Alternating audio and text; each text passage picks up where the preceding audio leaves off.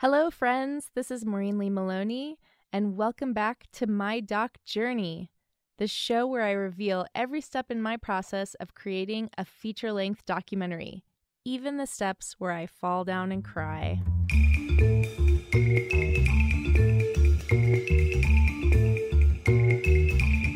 First of all, I am going to apologize for a really short episode.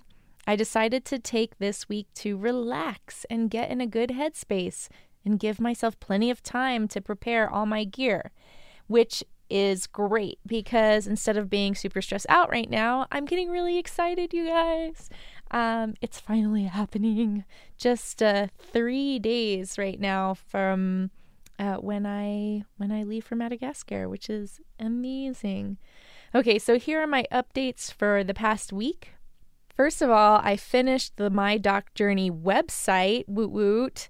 So check out mydocjourney.com and you can find out all the show notes there. The show notes for instance, this episode can be found at mydocjourney.com/007 because this is the 7th episode. So for the first episode, you could go to mydocjourney.com/001, so on and so forth. Secondly, I did an interview with Ian from the How They Did It filmmaking podcast, and that interview is live, and I'll link to it in the show notes in case you want to go listen to it. Ian has tons of interviews with lots of different filmmakers on there, so if you haven't checked out his podcast, definitely do that.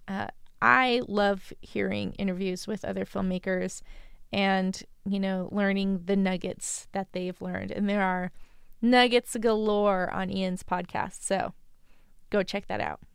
I do plan to continue recording episodes in Madagascar, so, hopefully once a week while I'm doing that. And I'll be posting videos on social media, on our Facebook and Instagram and YouTube pages, so be on the lookout for those. There'll be just pretty fun stuff about my experience in Madagascar, so it should be pretty cool. And that's it for today, you guys. Super duper short episode.